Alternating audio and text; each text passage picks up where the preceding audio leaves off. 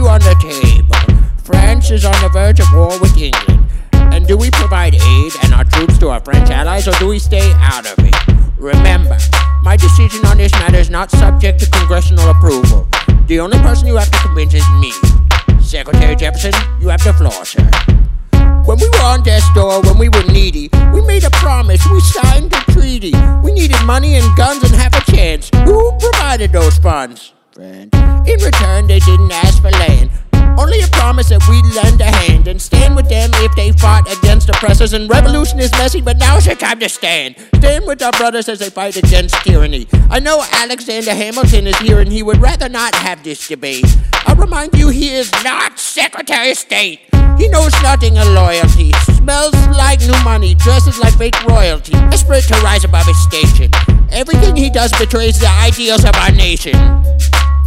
Hey, and if you don't know, now you know, Mr. President. Thank you, Secretary Jefferson. Secretary Hamilton, your response. You must be out of your goddamn mind if you think the president is gonna bring the nation to the brink of meddling in the middle of a military mess. A game of chess where France is queen and kingless. We signed a treaty with the king whose head is now in a basket. Would you like to take it out and ask it? Should we honor our treaty, King Louis' head? Do whatever you want. I'm super dead. Enough.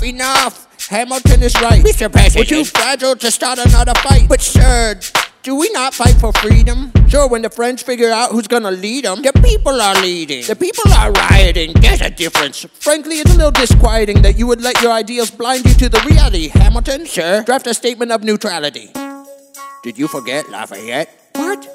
Have you an ounce of regret? You accumulate debt, you accumulate power, yet in the hour of need you forget. Lafayette's a smart man, he'll be fine. And before he was your friend, he was mine.